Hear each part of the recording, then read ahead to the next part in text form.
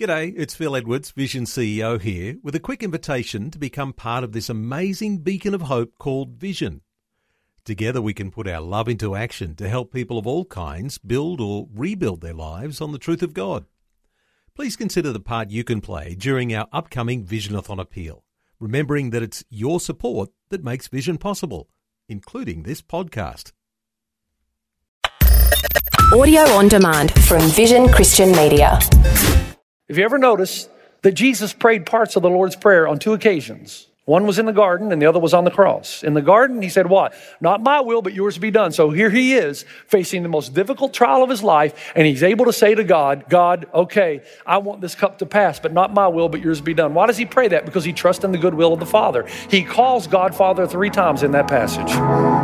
Today with Jeff Vines, pastor, apologist, and Bible teacher.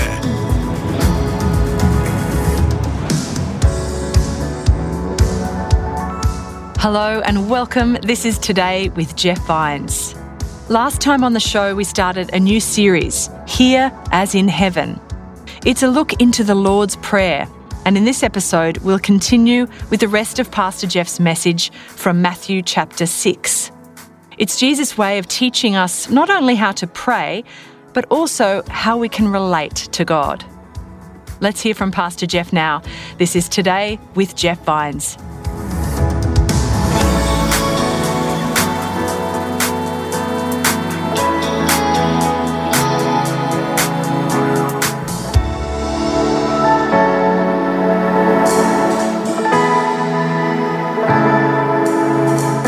Now, how many of you want to think, wow, your will be done? Do you know how intimidating that is to say that to God? How many of you want to say, can we push the pause button right here just a moment, God? Before your will's done in my life, can we talk about what your will is? Can we talk about what you're allowed to come into my life? Can I have a say in this, God, if you don't mind? Come on, we're all like that. Once again, that's why Jesus says when you pray, if you don't begin with our Father who art in heaven, our Father, the closeness of God and His vantage point, you'll never make it, because the reason we're instructed to pray, your will be done, is to remind ourselves that we're not smart enough, strong enough, wise enough, or present enough to run the universe. We're just not clever. You know, when I was a young boy, how many of you guys that are into cars, do you remember the 1975 Chevy Impala? Any of you remember that car? That's the car that I learned to drive on. It had 4, but it wasn't in the floor, it was up on the drive. And so I learned to drive on that car. I had the clutch and everything. And my mom would allow me to drive in our yard to practice, okay? But she gave me a warning. I'll do this with you anytime you want, but never get the keys and do it on your own without me in the car. Well, as soon as you tell a kid that, what are they going to do? As soon as you're gone, they're in the car. And I got in the car and I started to drive, and it wasn't very long until I recognized why it is that my mom told me don't drive the car when I'm not here, because there's still some things I don't know, and there's also some pretty dangerous stuff even in the yard that I didn't know about. I ended up getting the car about 2 inches from the gas lines. And my mom just happened to come home at that time, and she got in the car and she was revving the engine, trying to let out the clutch at the precise moment so the car would not back up and the house would explode. And she was so angry with me. And I look back at that example numerous times, and I always ask myself, you know, if there's that much difference between me and my mom and things I don't know, what's the difference between me and God? And spiritually speaking, we're just like that. Rather than respecting the creator-creature relationship, we want to run the universe and primarily our own lives. What we don't realize is that this is exactly the thing that's killing us. That's why God says, when you pray, no, I'm your Father, and I'm in heaven, I'm closer than the air you breathe, and I'm in charge of the universe. My will is going to be done on the earth as it is in heaven. Let me run the universe. You're not wired to run the universe. And basically what God is saying in this prayer, this is the only thing that's going to give you rest for your soul. You with me? So adoration. And then there's an acceptance. In 2 Samuel, there's an amazing passage of Scripture that illustrates this better than any other story I know. King David, he's sitting on a mule and he's riding out of town. He's looking back over a lifetime of trying to manipulate God. Can I just ask you quickly? Do you ever try to manipulate God? Maybe not I think we do it more subconsciously than consciously. There's a part of us that says, God, I've been really good this week, and I deserve a little help here. Did you see me resist that temptation over there? Did you see what I did, God? Now, well, come on. So David is looking over a lifetime of manipulating God. Before Bathsheba, David walked and waited on God. He let God control everything. He was even in a cave one time when King Saul was trying to kill him. King Saul went into the cave, didn't know David was there. David could have easily taken his life and become the king. What does he say? No, I'm not going to do it this way. I'm not going to touch the anointed of God.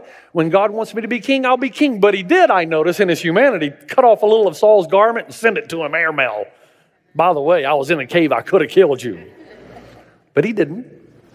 And then suddenly something happened after Bathsheba. David started taking control of his own life. He wanted to dictate everything. He became narcissistic. He said, I want more women. Why anybody would want more than one woman, I have no idea. He became narcissistic. He began to take selfies of himself every 5 minutes. He was entitled. He said, bring me Uriah's wife. He even knew it was Uriah's wife. And then he starts to manipulate his family. And the more he tried to manipulate his family, the more he lost his family. So now we come to a time when his own son is trying to usurp and take over the throne. His own children hate him. David is riding out of town trying to escape all of this. And then something amazing happens in 2 Samuel 15. In verse 23, the whole countryside wept aloud as all the people passed by. The king also crossed the Kidron Valley, and all the people moved on toward the wilderness. Zadok was there too, and all the Levites who were with him were carrying the Ark of the Covenant to God. They set down the Ark of God, and Abiathar offered sacrifices until all the people had finished leaving the city. Then the king said to Zadok, take the Ark of God back into the city. If I find favor in the Lord's eyes, he will bring me back and let me see it and his dwelling place again. Wow. You see what David just did? You know what the Ark is, right? You saw Raiders of the Lost Ark, correct? The Ark is where God lives, man. You don't touch it. You don't look at it. You don't open it. Because God's presence is believed to be in and around that box. And if you read the Old Testament, whoever had the box, whoever was in possession of the box, they always won. One time, the Philistines got hold of the box and they started winning. Somehow the presence of God resided in this thing. And can I just pause again? Man, I wish I had a box like that. Don't you? You're driving on the 210 and somebody cuts you off. Wouldn't you just like to roll down the window? Here, have a box. Or when the Giants come to town against the Dodgers, I'd love to have the box and just put it in Dodger dugout. Or when a cop pulls you over and wants to give you a speeding ticket, look into my box.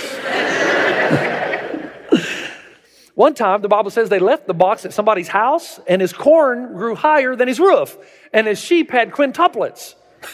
If you got the box, man, good things happen. You get the picture? You get the picture now? David and his loyal supporters are packing up. They're leaving Jerusalem. There's a quick departure, which means they have to leave things behind, but they're not going to leave that box. They may leave their wife and children behind, but they're not leaving that box. So they load it onto the wagon. They're hauling this thing off. They get to the river. They set it down. The priests start sacrificing. God help us. God spare us. God give King David's kingdom back to him in his rightful place. And suddenly David looks at all this and he says, stop it. Just put down the ark. Just put it down. Pack it up and send it back to Jerusalem where it belongs. And his men, and they must have said, are you crazy? Why did David do that? But then you read, because David in that moment realized he was doing it again. He was relating to God as the boss, trying to manipulate God. If I can just get that box, I'll have the power to take back my throne. And suddenly in David's older age, he realized this has never worked out well for me. And the Bible says that David said, take the ark of God back into the city. If I find favor in the Lord's eye, he'll bring it back to me and let me see it and his dwelling place again. But if he says, I am not pleased with you, then I am ready. Let him do to me whatever seems good to him. Have you ever come to a point in your life where you've said that to your father? Have you ever said to God, God, I can't do this anymore. I can't try to manipulate you I can't control my life. So God, do to me as it seems good to you. See, that's why Jesus says when you approach God, if you don't approach him on these terms, you're never going to get the peace and emotional stability that comes in a relationship with God as your Father who has good intentions for you. You're going to fight him on every move, and when you fight him, he's going to have to discipline you. And that's going to set you back. I mean, some of you, God had a fantastic plan for you, and he wanted to get you from here to here, but you wouldn't go along his road, so you just keep going on side roads, and he's got to keep shoving you back to the middle. You could have been where he wanted you years ago, but it's never too late. If you just say to God, do to me whatever seems good to you. Now, this is not fatalism, folks. It's not saying whatever will be, no. You keep God's word. You seek his wisdom. You live within his parameters. You do your best to do his will, but in the end of the day, you leave the final outcome up to him. Because our Father, who art in heaven, your name is holy. Your kingdom come. Your will be done on earth as it is in heaven. There is nothing better for you than laying down the melancholy burden of belief that you know what is best. So what Jesus is doing, he's saying that when you pray, if you pray these words, it will start to heal your perspective. He's trying to give you a spiritual, okay, God, I'm good now. I'm just going to go and live my life and take everything that comes, trusting in the goodwill of the Father. And Jesus is saying that's the only way you're ever going to experience deep rest. The reason there is an epidemic of anxiety and depression and frustration in America is not because we don't have enough stuff. It's because we have too much and we're depending on those things and we've lost our dependence on God. Adoration. Father in heaven, hallowed be thy name. Acceptance. Your will be done. You run the universe. Now, third, quickly, then I'm going to finish. Notice there's a lot of stuff that happens before we ever get to ask anything. Have you noticed that? We've adored God. We've admitted that he's large and in charge. We've said, do to me as it seems good to you. And finally, we get to ask. And notice the three asks. Give us this day our daily bread. Forgive us our trespasses. Deliver us from evil. Now, we're going to talk more in detail about the last two. But give us this day our daily bread is not so much a request as it is an admission. So part of prayer, as you pray to God, is just the admission that everything you have is a gift from God. If you don't come to God with that kind of attitude, then there's going to be, hey, wait a minute, God, I do deserve these things because I've been good. I've earned this. You're still relating to God as a boss. But if you come with the attitude, God, everything I have is a gift from you. My kids, my wife, my job. It may not be the job I want, but at least I've got food on the table and a roof over my head. When you relate to God as a father instead of a boss, there's going to be three things evident in your life. Number one, you're going to live a life of gratitude. Number two, you're going to focus more on what you have than focusing on what you don't have. And number three, you become extremely generous. Why? Because if you relate to God as Father and you're his child, it's only a matter of time before you're going to come just like him. You spend enough time with somebody, you're going to become just like them. You spend enough time with God, the posture of your life will be generosity. If it's not, you're still relating to God as a boss. If you're still trying to control your own life, you're still relating to God as a boss. If you still think you can manipulate and coerce God and it's all about you, you're still relating to God as a boss. But when he's your Father, you trust his goodwill. You see that everything you've got is a gift from a loving Father of staggering generosity. Can I ask you something? Who is praising God for your generosity? Who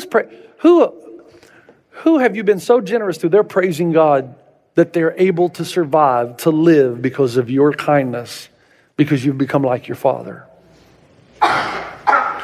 See, if you're not a generous person, it's because you're still relating to God as boss. You're just trying to get as much from him as you can.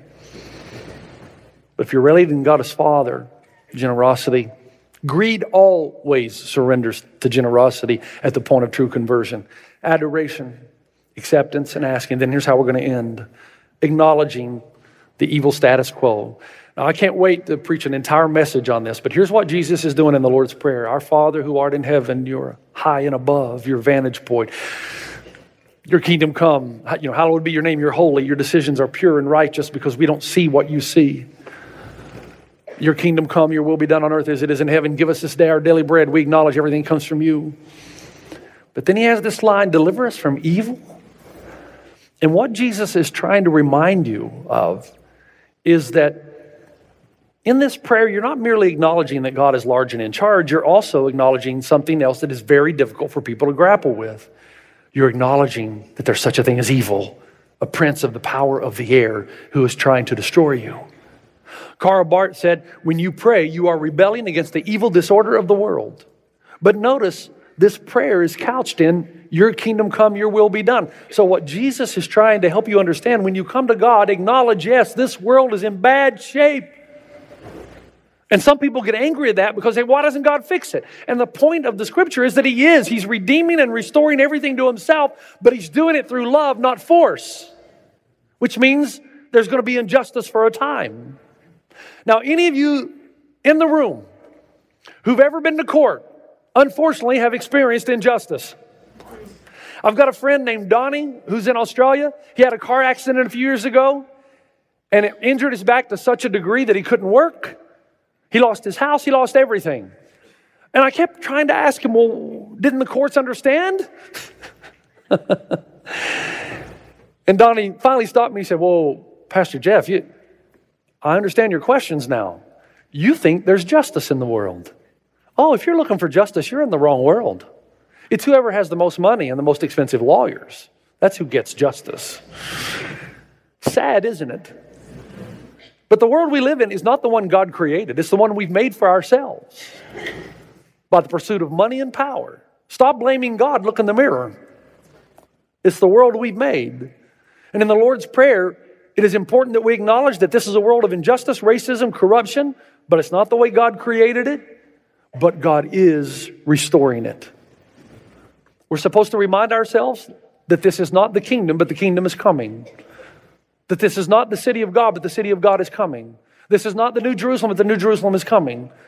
Because that's the only way you're going to be able to survive this world, is to know that it's not going to last. That's the only way Jesus was able to survive what God called Him to do. Now stay with me, okay? If you ever notice that Jesus prayed parts of the Lord's Prayer on two occasions. One was in the garden and the other was on the cross. In the garden, He said what? Not my will, but yours be done. So here He is facing the most difficult trial of His life, and He's able to say to God, God, okay, I want this cup to pass, but not my will, but yours be done. Why does He pray that? Because He trusts in the goodwill of the Father. He calls God Father 3 times in that passage. Okay, God, Father. Hebrews tells us that for the joy set before Him, He endured the cross. He knew what was on the other side. He knew the Father would keep His word on the other side. Then there's another time He prayed. When He's on the cross, He said what? Father, forgive them. Now, the only part of the Lord's Prayer Jesus cannot pray is, Father, forgive us our debts, because He had none. So when He says to the Father, Father, forgive them, in effect, what is Jesus doing? Because the only way the Father can forgive them is what? If Jesus gives His life. So when Jesus says, Father, forgive them, He's actually saying, okay, God, I get it. Take my life so that they can go free. The only way you can do that is if you've related to God not as a boss who gives you instructions to check off the list, but as a Father who loves you, who is holy and pure, who has good intentions for you, whose kingdom is coming. And for the joy set before you on the other side, you will be able to endure whatever a sovereign God asks of you. Because ultimately, you know that it will be replaced to an infinitely greater degree. So I got some questions for you. And this is our 40,000 foot view. Here are the questions. Number 1, is your life with God primarily public? If it is, you haven't met the Father. Number 2, do you see your relationship with God as primarily this for that? Something inside you says, if I do this, God will do this. If that's you, you still haven't met the Father. 3, are you becoming more stable emotionally or less stable? Because the world will do a serious number to try to kill you. And if you're becoming less stable emotionally, it's because you're still relating to God as boss, not Father. A boss ridicules and requires. A father loves, forgives, comforts. 4, are you becoming more angry with God or less angry? The more you get to know God as Father, you know that His ways are not your ways, and there's no way you could understand from God's vantage point what is happening in your life or in the world. So you trust Him for the joy on the other side. But if you're relating to Him as boss, you're just getting more and more angry that your life is not turning out the way you thought it would. 5, are you becoming more grateful or less grateful? The older you get, are you becoming more and more grateful for what you have rather than concentrating on what you don't have? Then you're angry at the boss because he hasn't delivered. 6, is your heart hardening toward people or softening toward people? This is a telltale sign. If you don't know God as Father, you're just going to hate people more and more because they're the ones taking from you what you think you deserve. But if you love God, your heart is actually softening toward people because you know you're not really any better than they are. And if you have the opportunity, you'd take from them what you need, you think, to save your soul or your life. The Lord's Prayer, the 40,000-foot view, God is your Father. Know Him and adore Him. Take a deep breath and trust that God will be God and let Him have control of your life. See everything in life as a gift to you and know that no matter how bad things get, things are not moving toward death, they are moving toward life, the life that you've always wanted. But can I ask you something? Do you know Him on this fatherhood level? You should know by now. I read an article from Google, it was a blog actually, about a guy in Texas who walked us through his feelings as he saw his mother develop Alzheimer's. And man, it'll make you cry, where he goes in to visit his mother every day, and most days she'll say, "Do I know you?" For a son to hear that from his mother is so hard. And some days she'll say, did we go to school together? And he goes out into his car and he just weeps and weeps, comes back in, tries to gather himself and continue to talk in hopes that she may recognize him. You know what your greatest fear should be? That God will look at you and say, "Do I know you?" Matthew 6 and 7 says there will be many on the day say what? "Lord, Lord, we've done all these things." And God say, I don't know you. There was never intimacy. The totality of your activity was a 1 hour and a half on a weekend. But there was no relationship Monday to Friday. There was no seeking, pursuing me. And that's why you're such a wreck. Because your soul is dying. What's the answer? Pray for a Jesus revelation. You've got to get down on your knees and take me seriously. And you've got to beg God for you to fall in love with Him, for Him to show you something where you would fall in love and everything would change. Father, I want to thank you for the power of the Lord's Prayer, so much in so few words. I pray in Christ's name that you would be honored today. I pray that we would come to terms with who we are in you, and I pray that would change everything. I pray for those of us who know that we have this kind of legalistic, intellectual relationship with you, that our eyes would be open to that is not the way you desire to relate to us as a boss would to an employee, but as a father would to his own child. And I pray the ramifications of that would just penetrate our hearts and our souls and our minds, and we would reach out in pursuit of that kind of relationship. I pray for anyone who is yet to discover the fatherhood of God. Maybe it's because of unfortunate circumstances in their own life and all the baggage they've brought into this relationship. I pray for them that you would open their eyes to the truth of who you are through some experience, through some event where the veil is lifted and the space between heaven and earth becomes so thin. They begin to see you. This is my prayer in Christ's name. Amen. You've been listening to Today with Jeff Vines. Next time, we'll bring you a new message from Pastor Jeff. You can listen to more messages like this. Just search for Today with Jeff Vines wherever you get your podcasts. You make me wanna dance and sing with every single breath I breathe. I will bring this offering. You are my wonder, you with the wonder. Today with Jeff Vines. Thanks for taking time to listen to this audio on demand from Vision Christian Media. To find out more about us, go to vision.org.au.